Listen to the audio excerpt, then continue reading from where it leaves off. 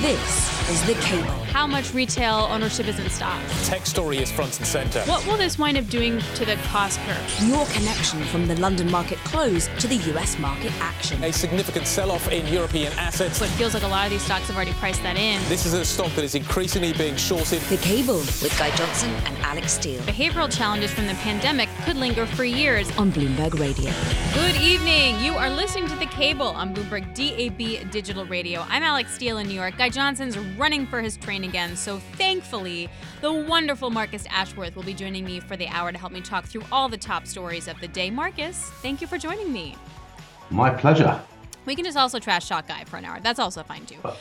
We're all, and you're definitely not at a holiday party because apparently all of those are canceled from snow, high energy costs, COVID, and strikes. So we will get to all that in just a moment. A quick check-in here on where markets ended. So Euro Stock 600 ended down a full 2.2 percentage points. You got yields jamming their way higher. You have a sell-off pretty much anywhere you look in the equity market. The FTSE down by 1.2%. Also impressive because some of the PMIs held up better than expected. And you also saw, for example, in the UK, the services number actually hit 50, which would signal expansion. So there are some better signs in the market, but we're really still digesting that hawkish rhetoric yesterday from the ECB. Lower equities, higher yields, pretty much full stop. We're going to break down all of these things throughout the next hour. Now let's get Charlie Pellet for all the other stories we need to know. Thank you very much. And here's what's going on. British retailers have been hit by a sharp drop in customers during the peak period for Christmas sales. As shoppers stayed at home amid widespread rail strikes, unions staged walkouts across much of the UK's train network on Tuesday and Wednesday, with another 48-hour protest. Today, they are demanding higher pay and resisting changes to working practices. According to data provider Springboard, footfall at UK retail destinations dropped 7.5% this week. Now, in previous years, the equivalent weeks have seen footfall rise by an average of 8.5% as people rush out to buy last-minute gifts. A salvo of at least 76 Russian missiles has knocked out power and water across Ukraine as President Vladimir Putin's forces continue their campaign of attacking infrastructure. NatWest Group has become the first UK bank to have its emissions reductions claims approved by the Science Based Targets Initiative, as such certifications take on greater importance for a growing number of investors. The lender published its goals today, and SBTI confirmed that it has approved the numbers, which are in line with NatWest's target of halving the climate impact of its financing activities by 2030. That is the latest from the news desk. Alix Steele, back to you now here in New York. Thank you so much, Charlie, who is also, Marcus, coming your way. So what's his plan now? You're going to Heathrow tonight. Yeah, very briefly. And what a week it has been. Monitoring headlines about potential baggage handler strikes, monitoring headlines about the weather. Anyway, flying into Heathrow, changing at Heathrow, flying over to Belgium to Zurich, getting on a train, going through the Alps, and then hopefully going out for pasta in Milan. Your advice, Marcus, to Charlie Pellet? Great trip. Yeah, don't get a British train, which you're clearly not, so well done. It's a pit stop. Flying on the Bernina, or actually traveling on the Bernina Express through the Alps. So looking forward to that, Marcus. Enjoy. Charlie will My also pleasure. be back in a half hour quickly for an update, but otherwise have an amazing trip. So Marcus, when was the last time you were at a Christmas party? Technically, I went to our desk on where we weren't allowed to call it a party. It was a gathering, apparently. So 2 or 3 days ago. Oh, okay. But, I haven't been to one in years, and apparently a lot of people aren't getting Christmas parties there, except for Marcus, apparently. So here's a stat for you. Ready? We're looking at the hospitality business losing a whopping 1.5 billion pounds in lost sales because of rail strikes. You also have a COVID resurgence, I should say. You also have the snow, and also everyone's spending a lot of money on electricity. They're not maybe going to be spending it at a Christmas party. They're looking at cancellation rates reaching as high as 40%. So Marcus, Guy and I talked to the woman sort of behind this, the UK hospitality CEO, Kate Nichols, and she spoke with us about how bad it could get. It's not as bad as 2 years ago, the first year of the pandemic, when we were fully closed and the whole of the country was effectively in lockdown over Christmas. It is comparable to what we saw this time last year. It's exactly the same week when you have the big peak Christmas trading week. That was the week that we started to have the advice not to go out and socialise and party and to go back to working from home with Omicron. And in terms of the impact, cancellations, the fall in footfall due to commuters not coming into work, and crucially this time hitting the Christmas shopping weekend coming up, it is a similar amount of loss that the hospitality sector is facing. It's a similar level of cancellation. So we are seeing a hit to the economy, about 1.5 billion in terms of lost sales and cancelled office Christmas parties and Christmas events, and that is similar to what we saw in the Omicron period of 2 weeks, the end of December last year. Kate, what do you think is the biggest issue that you're hearing? Is it a resurgence of COVID? Is it the snow? Is it the strikes? Is it the economy in general? People don't want to spend the money because they need to pay their electricity bills. It's not COVID this year, fortunately. That's why this is so devastating. This is the first year where illness and restrictions were not resulting in cancellations of parties. Yes, you have got seasonal flu, but that's not the main reason. I think this week in particular, the level of cancellations that we're seeing across the UK is directly attributable to the rail strikes, in particular in central London. So the cancellation rate across the UK, around 30% in central London. It's been 65% on those strike days, and you can see it hitting on those strike days. You've then had a knock-on effect as the city is emptied and city centres have emptied over the course of this week due to the rail strikes themselves. Bad weather not helping people get around and not helping them find alternative routes through, but it's undoubtedly rail strikes that are hitting the big corporate events. That was Kate Nichols, a UK hospitality CEO. So Marcus, you're never coming into the office ever again?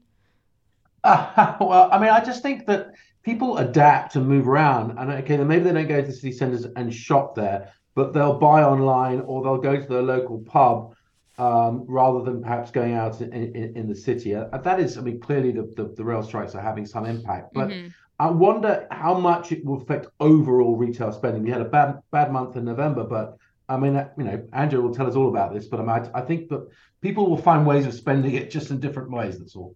And speaking of, good intro, Andrea Felsted, Bloomberg opinion columnist, joins us now for this exact point. So is this like a death knell for the retailers, or are they just going to spend differently? I think they will spend differently. I totally agree with Marcus. I think we're seeing this much more in central London than in other parts of the country, and also sort of big, metropolitan areas where you need to get the train in. But other areas will be far less affected. I had some footfall data from Springboard for earlier in the week, and it was really high streets that were the worst affected. Out-of-town retail parks that you can drive to weren't as badly affected. And there is this point that consumers do adapt. They've had to adapt in many ways for the past 3 years. So they're just adapting to another thing that's come along. So, Andrea, you wrote, I think, wisely that Christmas is going to be good this year in overall, just because it's sort of revenge spending or revenge Christmas, there's such a thing, after 2 lousy ones. But there will be a price to pay, which would be a hangover in January. Perhaps because people aren't being able to go to Christmas parties so much this year, maybe a lot of them get delayed into January, and January will be less bad, or is that too simplistic?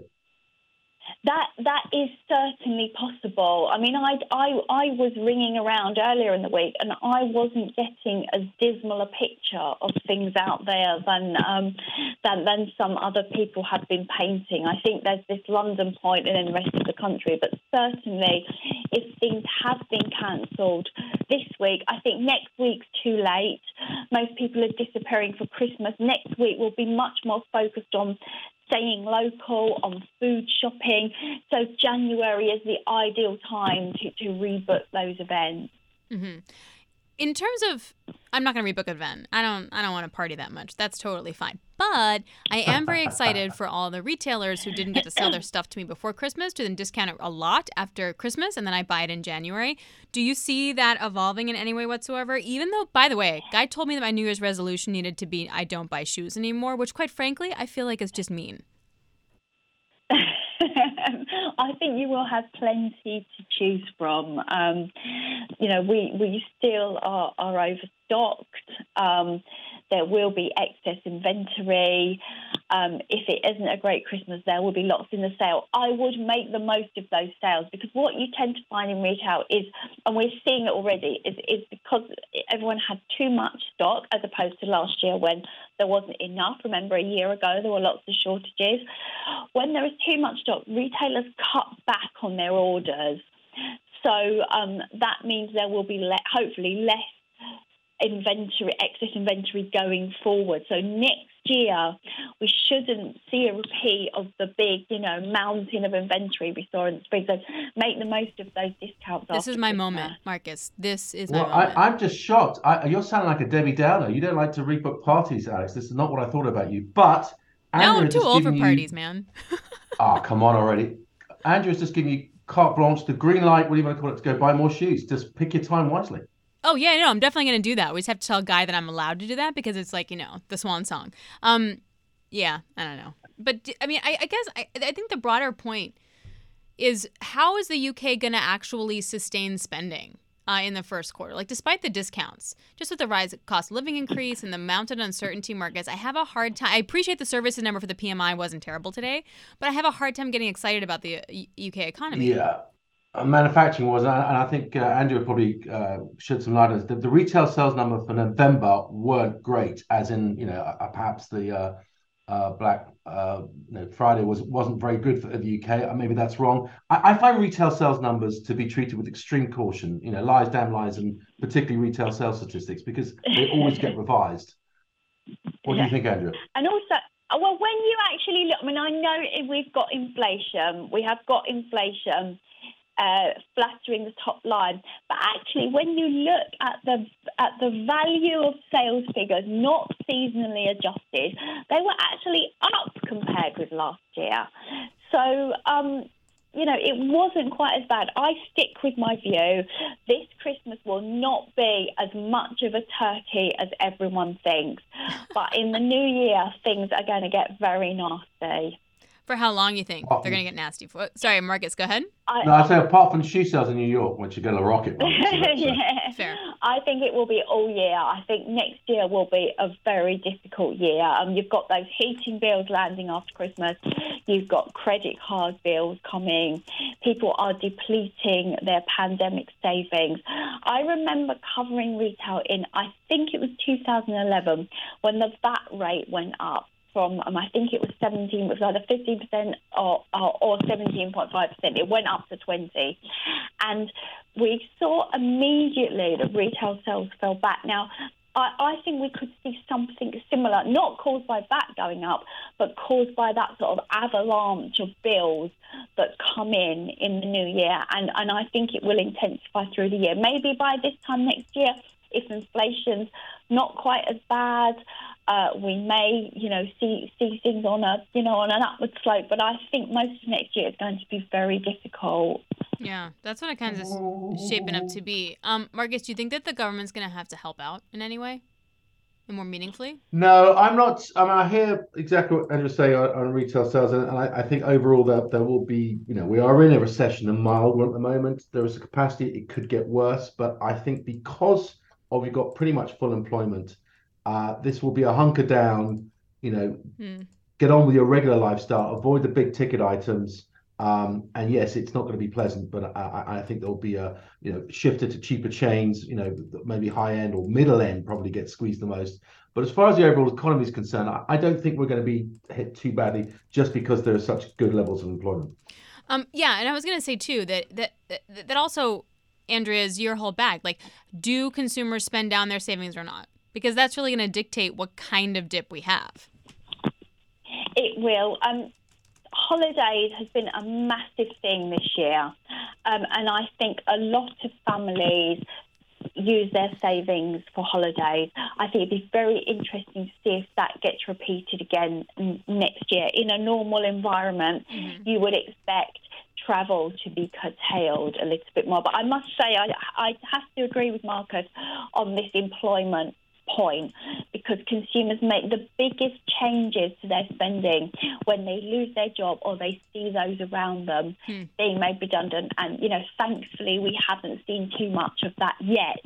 So that's another reason why so far things are holding up. No, it's such a fair point. Andrea Felsted, thank you very much. Are you done with your Christmas shopping, Andrea? Oh, yes, all done. All done, What about you?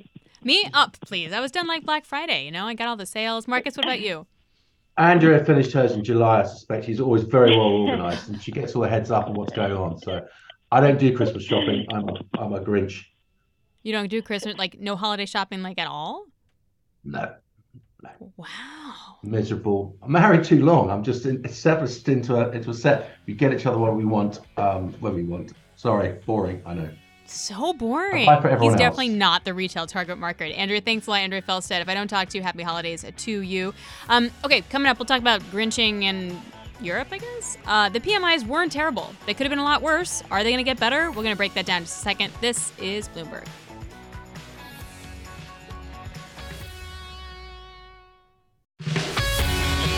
This is The Cable with Guy Johnson and Alix Steele on Bloomberg Radio. Good evening. You're listening to The Cable, Bloomberg DAB Digital Radio. I'm Alix Steele in New York. Marcus Ashworth joins me from the UK, which I very much appreciate.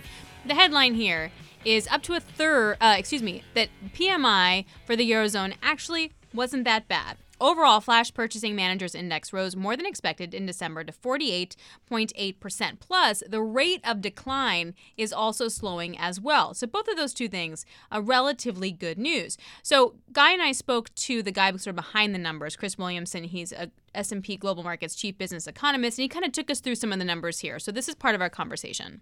The downturn that many were fearing 2 or 3 months ago in Europe is not looking as severe as feared.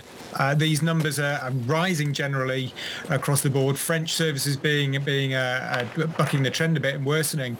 But what we've got here is a situation whereby it looks like October was the worst of the downturn for now, and things are alleviating. This leaves sort of GDP rates of decline in the fourth quarter, sort of minus 0.3 for the UK, minus 0.2 for the euro area. I mean, this isn't a severe downturn yet. Does it turn into one, or do you think that this data shows sort of a soft and shallow recessionary environment that Lagarde was pointing to yesterday? Well, this is where it gets very interesting, because when you go back to October where these numbers hit a low, that's when we had a number of factors really hitting Europe. You had the botched mini budget in the UK, which caused a huge amount of turmoil. And if you dig down in those PMI numbers, we can see that financial services took a massive hit. Activity there slumped very, very sharply, and it started to recover a bit from that shock. And that's been the principal driver that led to this stabilization of the service sector in December. Meanwhile, in the euro area, we had great fears about the impact of the energy crisis and adverse winter weather that was going to lead to a lot of factory disruptions and lower production levels as they had to curb their energy usage. A lot of those fears have also abated as well, because the energy situation is improving a bit, and there's been a lot more fiscal support than we'd anticipated. So these factors have aligned to lift the PMI numbers, but that leaves still a picture of, well, before all that happened, the trend was weakening. So are we simply going to see a continuation of that downward trend now we're over these little hiccups, especially as you've got the further tightening of financial conditions from those 50 basis point rate hikes from both the ECB and the Bank of England, as well, of course, the Fed. Chris, what's happening with supply chains? What's happening with labour? So here's another factor that's helped lift things as well, because supply chains a year ago, these were causing all sorts of havoc, driving prices up, shortages everywhere. That's reversing now. We've actually got faster delivery times in Germany and in the Eurozone as a whole now. You've also had 2 months now of faster delivery times in the US. So global supply chains are healing. So this is a sea change compared to what we were seeing earlier in this year. And that's taking a lot of pressure off prices. At the same time, of course, you've got demand slumping. You've got companies working down their inventory levels, seeing they've got too many raw materials, they've got too many finished goods, adding another deflationary force. And that's why we're seeing these input cost measures across both manufacturing and services really start to come down quite nicely now. That was Chris Williamson of S&P Global Markets, a chief business economist. Marcus, okay, bear with me for a second. You laughed at me yesterday, but there was a point where it was like, well, maybe things aren't as bad in the Eurozone. Maybe we can get through the winter without a disaster. Therefore, the ECB can raise rates aggressively. I'm sure I was only ever laughing with you, Maybe. Alex. But look, I think that the point I'm surprised the Eurozone economy is holding up as well as it is. And they had a very good summer, as we were mentioning earlier. Travel clearly made a big help to a lot of the, particularly the southern, sunnier parts of the Eurozone. And actual fact, the reopening is carrying through. So, in some sense, that's very good news, which is perhaps, I hope, not giving the ECB too much confidence they can keep on hiking quite as fast as they clearly want to.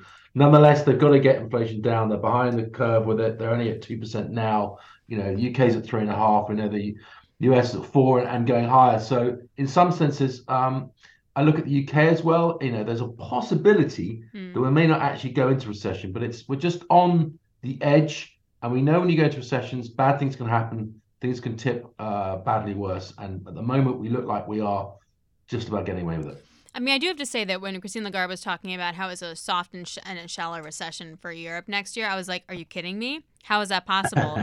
But then you get these numbers and you're like, well, okay. I mean, Germany's manufacturing sector actually improved. I mean, that's the area that you would have thought would have gotten hit the hardest. And then you have to think, well, maybe there's some truth to that. Maybe like the runway for soft landing is bigger than we had thought it was. Well, I think for Germany in particular, I mean, Deutsche Bank was predicting a drop of 4%, even 5% at one point. Even the Bundesbank is looking certainly for the first half to be something similar, down 3% or more.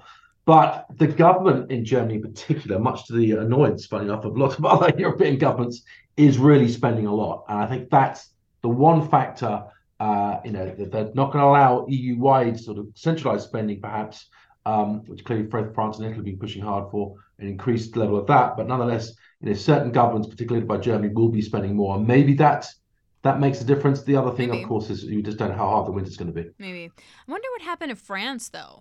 It was like a big services downfall there, right? I mean, I feel like it was the steepest fall in almost 2 years. I wonder what's going on there. I think catch up. Some of the numbers in France have been very strange and looked artificially high and supportive. Obviously there are massive energy subsidies, which has kept things looking good for a while. Spain's done the same thing, but these things always come and catch up, and I think we're just seeing a bit of a correction to perhaps the level where France may settle a bit better because it looked a bit too high prior to that. Yeah, no, fair enough. We're going to talk about the markets next with Kriti for a little bit, but I'm just curious as to the price action of the last 2 days. Like, what signal do we take from this? Like, do we retest the lows? Like, how bad does it get, kind of thing? You got 30 seconds. Yeah, it's not good. And I think, the fact it's repeated, particularly in Europe, there's a real game changer that the markets have repriced bond yields to be much higher. And then obviously everything above that, the credit spread into various other countries in Europe, particularly Italy, will be even wider.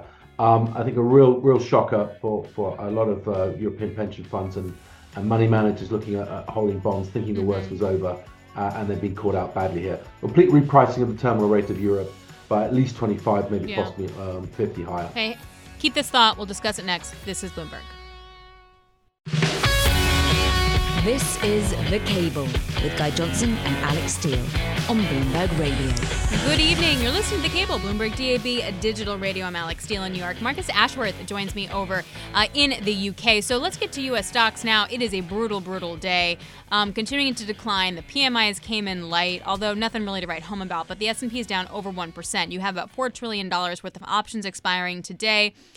There is a lot of open interest around like the 3,800 level. So you can see that maybe potentially being defended. You also are below the 50-day moving average now. It's been a really traumatic week. And you're also seeing selling in the long end of the market with bond yields up. And that usually then indicates more of a recessionary fear. So there's a lot going on. It seems like that shift from inflation to recession kind of really taking hold in the equity and the bond market. My question is also, yeah, okay, it's the end of the year. Like, how many people are just going to book their profits and go home? Like, Marcus, seriously, like, who's going to be trading in the next 2 weeks? Like, book the profits, don't assume anything, and get out of town. I think it was exactly that, especially as you had the Fed with a sort of a harder punch than people expected after the very good CPI number. Everyone had thought okay, the Fed's going to pivot now. They've done the 50, but then it's a more hawkish than people thought that Powell would be. That took a while to sink in, and then the ECB, whoompa. I think that double punch affected the whole world, even stocks in the States and that sort of stuff, because it makes people realize that central banks aren't done raising rates, or certain parts of central banks aren't done raising rates. Yeah, totally. Okay, we'll get to that in just a second. But for his last update on markets, not markets, headlines. Yeah, let's go to Charlie Pellet, and then he's going to run and get a plane. Very exactly. exciting. Here's what's going on. UK retail sales unexpectedly fell in November as Black Friday failed to deliver its usual boost, deepening the cost of living crisis engulfing the sector. The Office for National Statistics said the volume of goods sold in shops and online fell 0.4%. Sales excluding auto fuel fell 0.3%. Economists were expecting a gain on both measures. UK consumer confidence lingered near its record low for an 8-month, the longest streak of gloom in the survey's 50-year history. GfK says its measure of sentiment ticked up 2 points to -42 in December, near the reading of -49 in September that marked the trough. Workers at Rolls-Royce Motor Cars will be getting as much as an 18% pay increase, which the Unite Union claimed was a record increase. And the chief financial officers of FTSE 100 companies are complaining that the Big Four audit firms' fees are too high and say they should not have to pick up the tab for pay rises handed to accountants. The 100 Group, which represents the finance directors of most of London's blue-chip companies, made the comments in a letter to Deloitte, EY, KPMG, and Price Waterhouse PwC last month.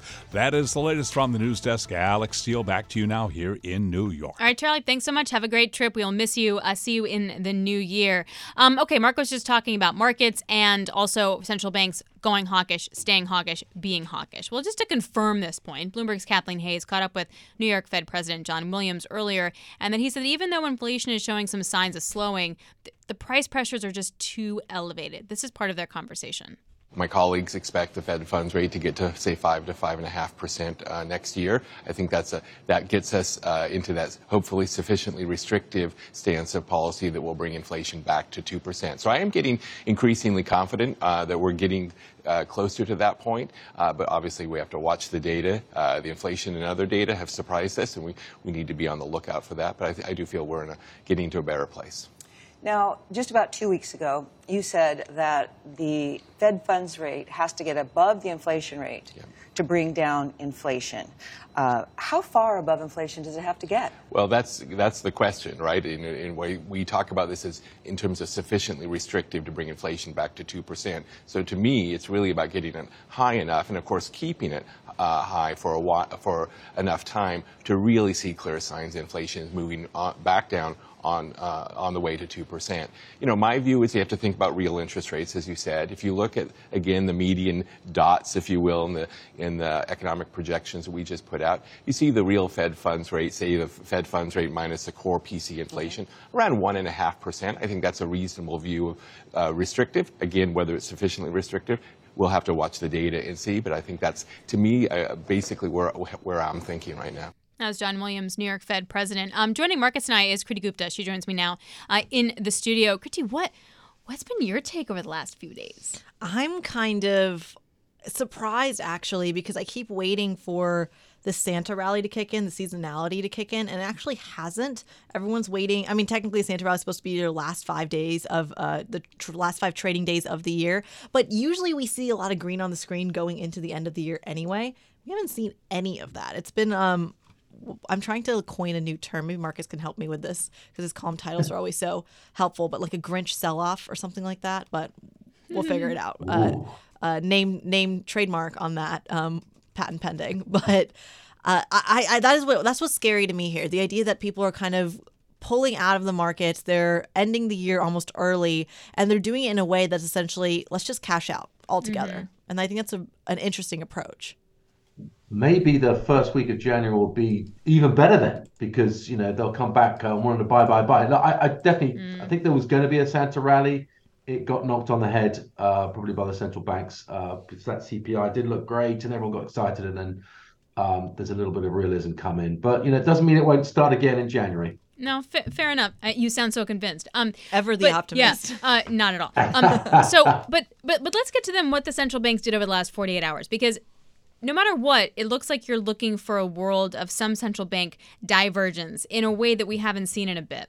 And I'm wondering that the volatility that will inject in the different areas of the market, and then how the bubble of leverage will kind of spread and move during that time.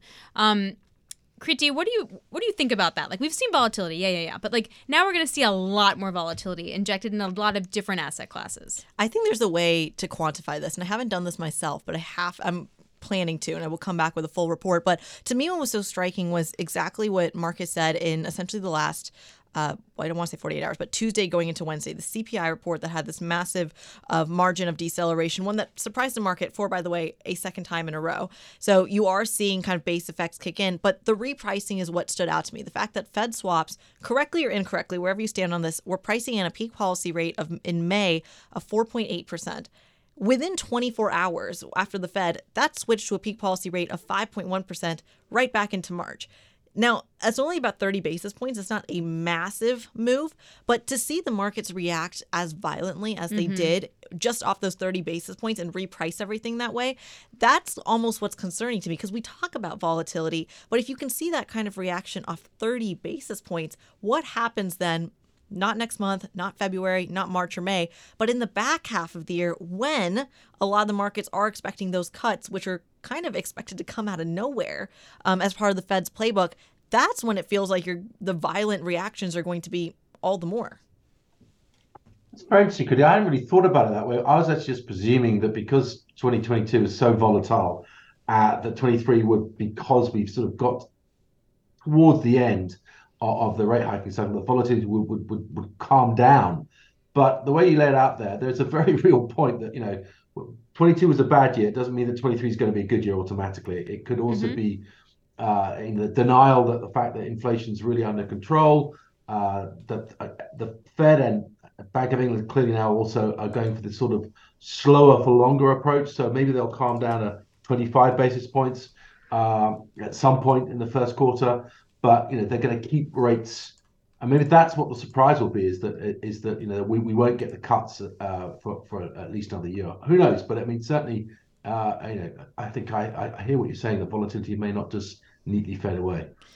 Yeah. Let me get to something that is sort of along the same lines that, Marcus, you flagged that you were really interested in talking about. And that is an article in the Bloomberg that talks about how a third of Eurozone funds may actually fail a liquidity test. And this is a recent paper from the ECB. And I think that this feeds into what kind of volatility we may see next year and where the bubblicious areas may be wrung out, and then the volatility. Marcus? Oh, sorry. I thought you were talking to Kriti. No, you, Marcus. Marcus, is something you want to go? Speak, Marcus. No, I will. Sorry, pardon me. I was just sort of, why isn't Kriti speaking? Anyways, I mean, the key thing for me is that, I just worry about, with this repricing. You mentioned 30 basis points in the Fed pricing, but it's the same and more in Europe. And there's a real worry, I feel, on pension funds and asset managers in Europe, which are very much more heavily dependent on bonds than equities would be equivalent, I would say, in the US.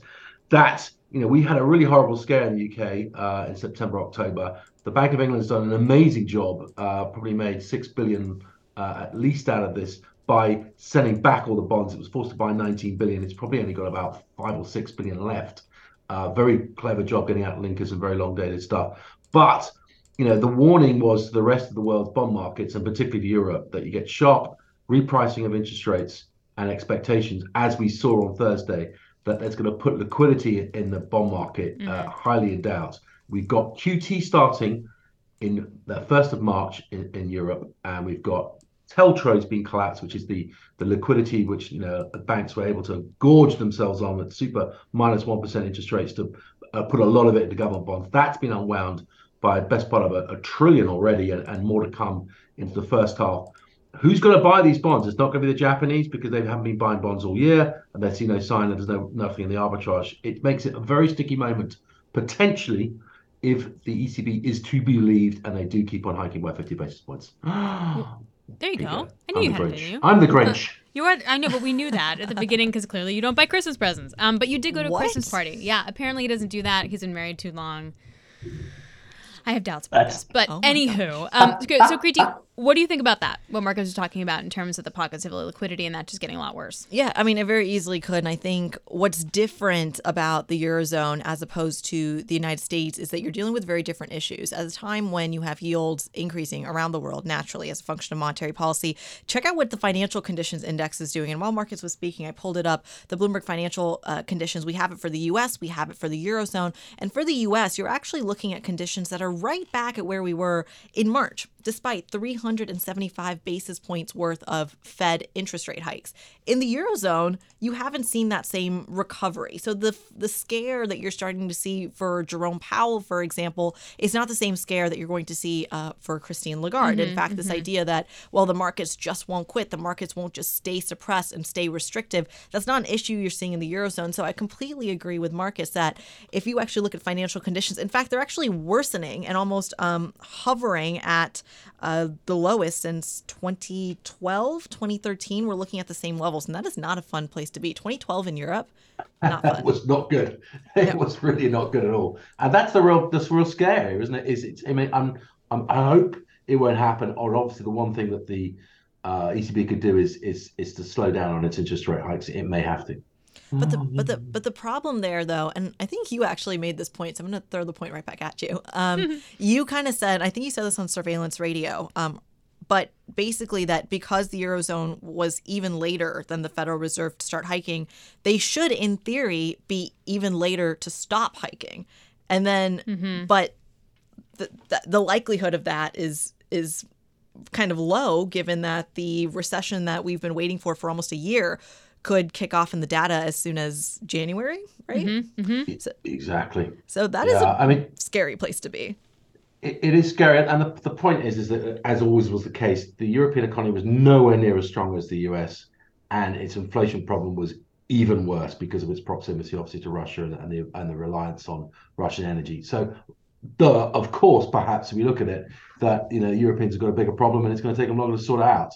And clearly, as we saw with more than a third of the governing council prepared to go 75 basis points, after the Fed and the Bank of England had only done 50, that they were prepared to really keep on amping up the pace on rate hikes, and they wanted to bring forward QT, shows that the governing council is not a happy place. Lagarde's just about keeping it together, but that's why she had to come up with a lot of very tough rhetoric, using the word significantly in a very significant way. Yeah. And it also just begs the question, too, to Kriti's point about cutting, that eventually when you do get to the place of cutting, whether that's in 2023 or 2024 or whatever, the Fed is going to have a lot easier time executing that and then having a response. But if you still have structurally higher inflation because of a supply crunch that's not going to be ending anytime soon, how then do you randomly cut if you still have 2% plus inflation?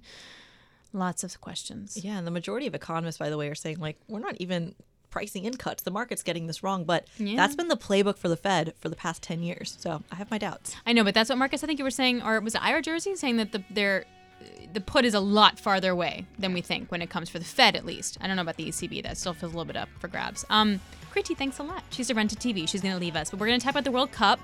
We'll talk about Twitter. Are you on Twitter, Marcus? I am, but I don't do football. Fair enough. Okay, we'll discuss. This is Bloomberg. This is The Cable with Guy Johnson and Alix Steele on Bloomberg Radio. Good evening. Listen to Cable, Bloomberg DAB and Digital Radio. I'm Alix Steele in New York, and Marcus Ashworth is joining me over in the UK. So I ended the last segment talking about Twitter. So here's what we think happened. So Twitter Spaces is down for a while. Apparently, there were a number of journalists that Elon Musk suspended from the social networking site. Then they went to Twitter Spaces and found that they could still participate in that. Elon Musk went on Twitter Spaces, said, you guys can't be on here, and then shut it down. It's a really bizarre turn of events. And these are journalists from the Washington Post, the New York Times, and CNN. Let's get more on this with Alix Barinka. She is tech reporter. She joins us from San Francisco. Alix, how did we get here? Yeah, there's a stunning story from some of my colleagues who actually call Twitter under Elon Musk as a Shakespearean psychodrama set in Silicon Valley. So we are just like weeks into Elon Musk owning Twitter, and he's kind of been, to take their reporting, the same kind of impulsive, erratic, kind of vindictive character that he's been in past worlds. But now he is, basically changing this platform on the fly in a very public sphere, as he sees fit. And look, for somebody like me who's covered social media and been in this space for a while, it's been interesting to see how he's kind of, uncovering some of the quagmires that are pretty familiar in social media around content moderation, around deciding what should and shouldn't be on platforms. But he is taking really a really very different approach that we've seen from past CEOs, whether that's of Twitter or other social media outfits that are out there.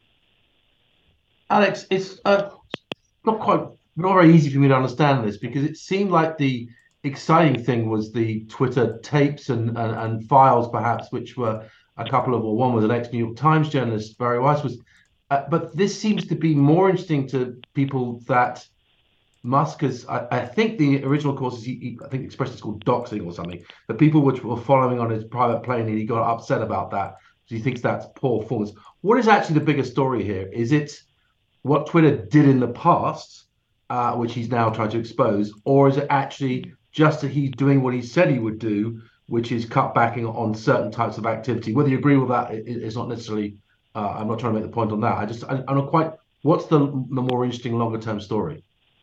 I think the story looking forward is the most interesting one. And you'll remember, like, he has also said that he's a free speech absolutist, that he doesn't believe in lifetime bans or, suspending folks willy-nilly. So it seems like, he's kind of flip-flopping on that coin there. And I think that this kind of implications for what the future means for who is allowed to speak and who is not allowed to speak on Twitter is really interesting. Mm-hmm. To your point, these are some reporters who last night from the Times, Washington Post, CNN, who weren't doxing him. They weren't posting his location. They were tweeting about an account that had been suspended that tweets publicly available data of where private jets are. I see that can be really uncomfortable, and you can see how somebody might be uncomfortable with knowing where your location is if you're a billionaire with a private jet. But these reporters were not posting his address. They were talking about this latest move on the platform. So it's a really interesting kind of silencing of some of the folks who are the most active users, who some folks would say are like the influencers of this platform. Mm-hmm. And it really kind of goes to show that Elon is pretty quick to maybe tamp down on things that he doesn't like personally, and do it really quickly. When in the past we see a lot of social media companies kind of deliberate and think about policies, but he is changing things on such a fast basis. Mm-hmm. It's kind of unclear how much background conversation is going on before these moves are made. So it was interesting. I went to a diversity and inclusion event, and somebody asked me how we at Bloomberg think about Twitter now. And I was like, I genuinely have no idea how to source information from there or how to participate in it. And I'm wondering, if I'm thinking that, advertisers must be thinking that. So on the one hand, sure, Elon Musk owns a company, he can do whatever he wants, but he still has to make money through advertising. What are advertisers doing? They're pausing, Alix. They are pausing. Advertisers are in this moment where not only have they always cared about their stuff showing up in areas that they call, to use the jargon, brand safe.